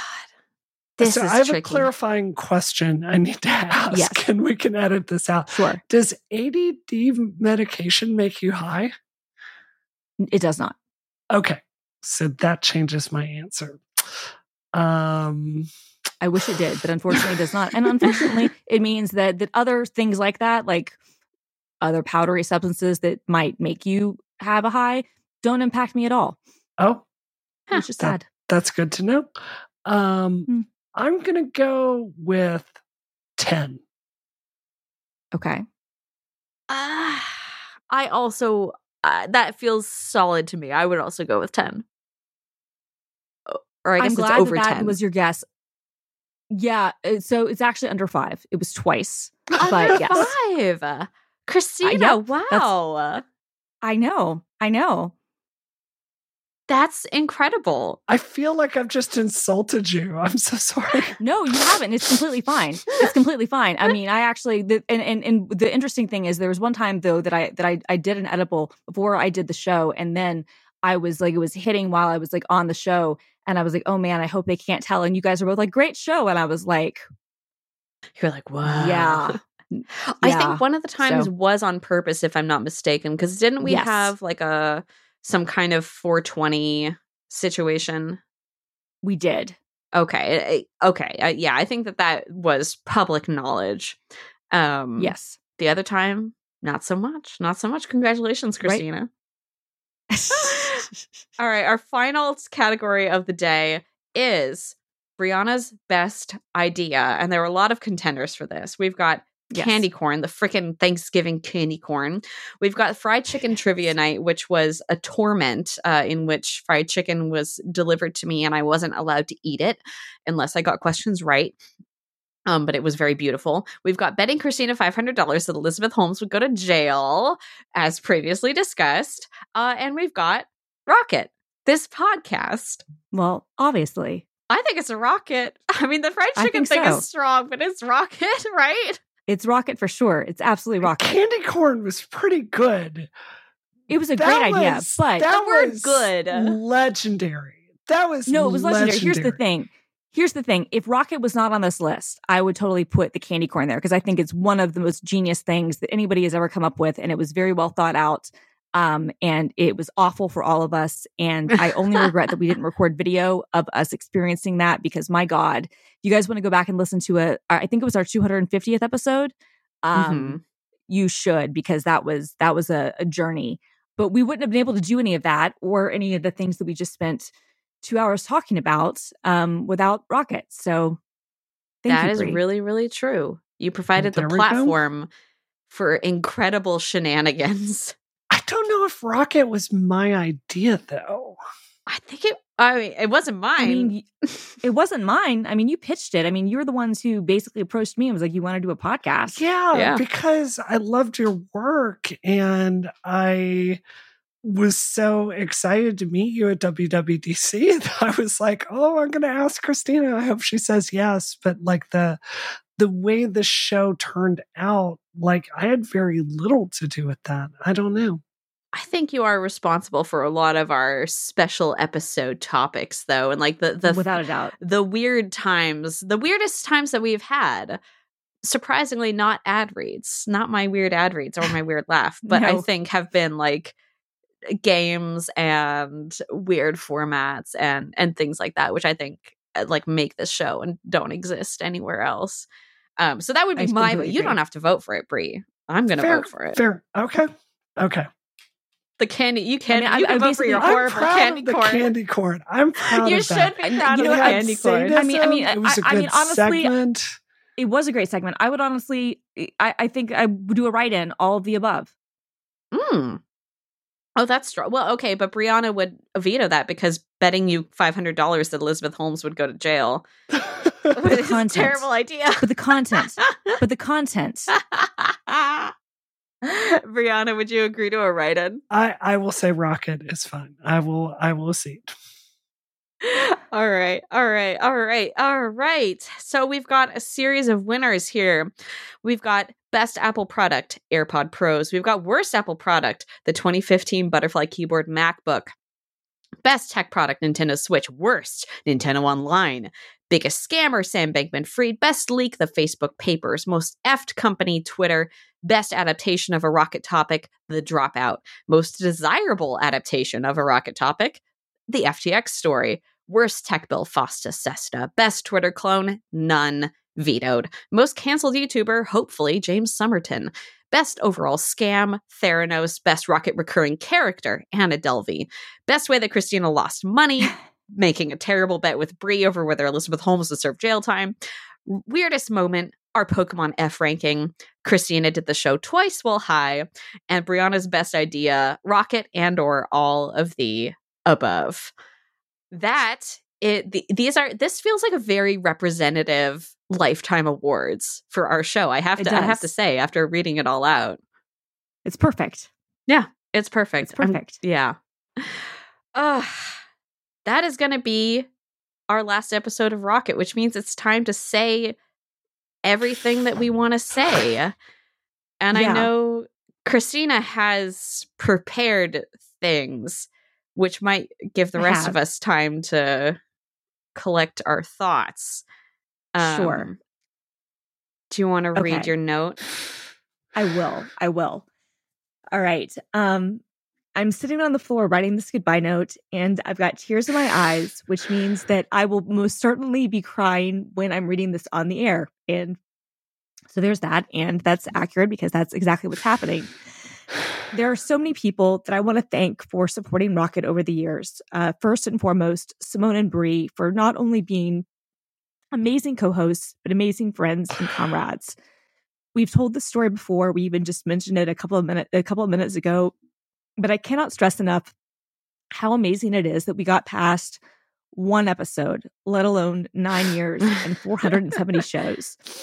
Brie and I were online friends, and I'd never met or heard of Simone, and she'd never met or heard of me. Yet this came together and it worked. Brie, thank you for your brilliant idea, for asking me to be on a podcast with you, for inviting Simone, for getting us together for this, and for all that you've done, as we just discussed, from your ideas around candy corn and chicken trivia and F, Mary kill lists and everything else that you've done for the show, but also everything you've done for us over the years. Watching you evolve, Brie, from a game developer to a political leader has been amazing. And I'm proud to know you and to be your friend. Your strength in the face of so much is inspiring. And I look forward to seeing you expand your car collection and your pinball collection and your Lego collection. Simone, meeting you has been the absolute best part of Rocket for me. When we met, you were new at all of this. And now I think it's fair to say that you're the best of this out of all of us. Thank you for your friendship and sisterhood and for always keeping it weird. To quote our favorite girl, I've had the time of my life fighting dragons with you. Oh. Doing this show with both of you every week for the last 9 years has been a highlight of my life. And this is one of my longest relationships ever. It's lasted longer than any job that I've ever had and any relationship outside of that with my husband and my psychiatrist. I look forward to a Rocket reunion one day when you are all in your 70s or 80s and I'm still 29. To Stephen, Mike, Kathy, and everyone at Relay FM, thank you for your support and camaraderie over the years. We could not have done this without Relay, and I'm proud that we were one of the network's first wave of shows. I'm still planning on going to Relay 10 this summer, and I'll always be happy to guest on any show related to Relay or a Relay alum. I want to give a special and immense thanks to Jim Metzendorf for being our editor for so long and for putting up with us. I know we weren't easy, but you've been an amazing editor and friend. Thank you for making us sound good.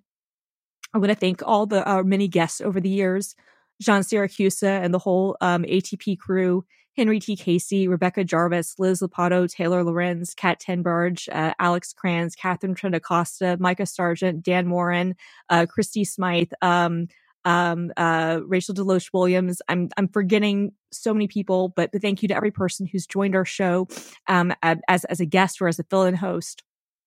Thank you to Leo Laporte, Lisa Laporte, and the whole crew at Twit for their continued support of Rocket. They were amazing. Us being able to do a takeover on Twit last year was just a huge life moment for me as a longtime fan of that show. Huge thanks and hugs to Charles Tan for running our Twitter account and for being such a great supporter over the years. Charles, we love you and we are so happy to know you. Thank you for everything.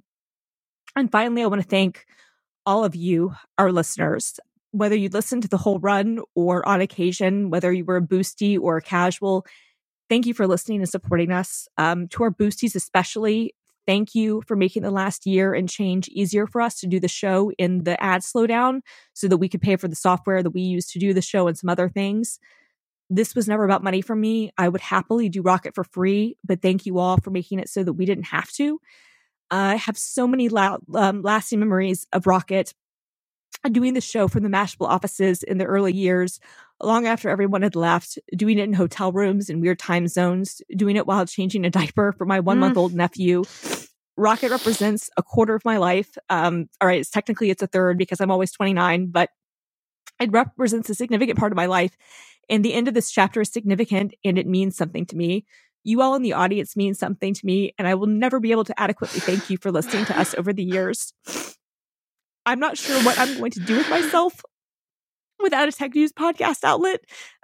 Maybe I'll finally start that newsletter. I will continue to do my other podcast, overtiredpod.com with Brett Terpstra and Jeff Severns Gunsel.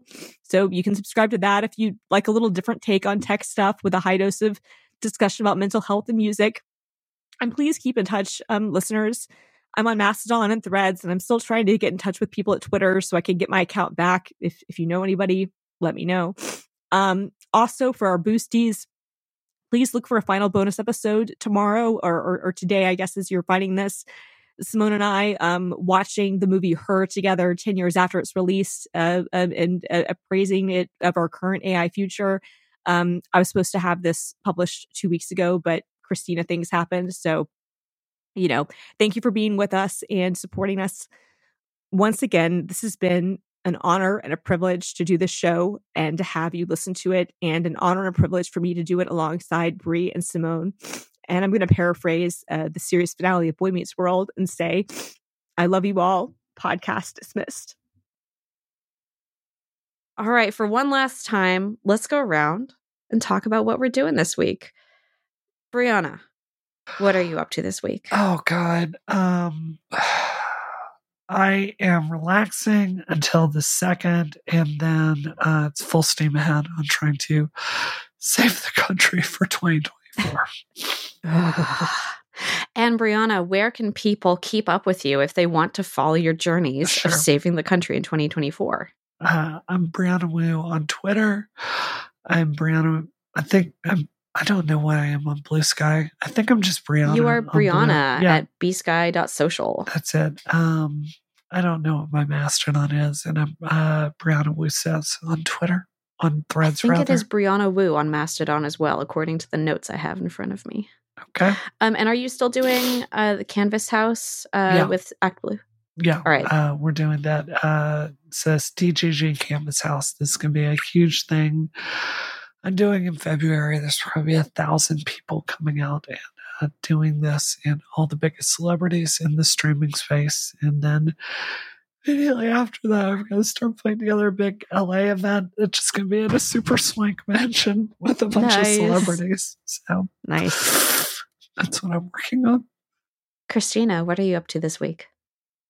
So I'm in Atlanta until Saturday, and then I'm flying back just in time for the new year. I will be back at work sometime next week, and I will hopefully not have to do any more computer repair. So that's what I'm doing this week.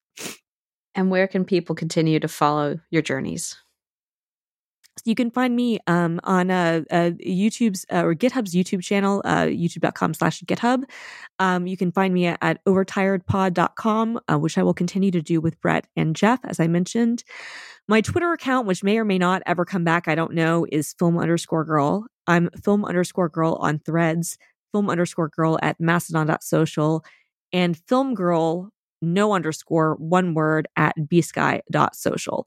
So that's where you can find me. I'm probably most active right now on Threads and Mastodon, and I'm desperately hoping I can at least get access to my Twitter account, if only so I can DM people again. But yeah, please keep in touch, as I said, and I'm on the internet forever.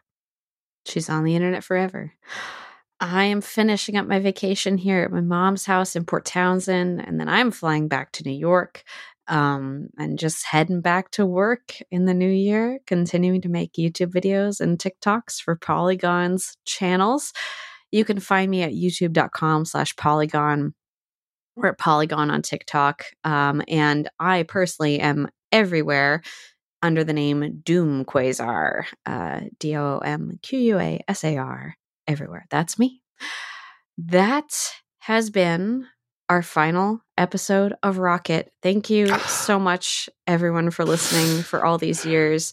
I'm not going to say it better than Christina did, but what I can say is that this episode of Rocket is terminated.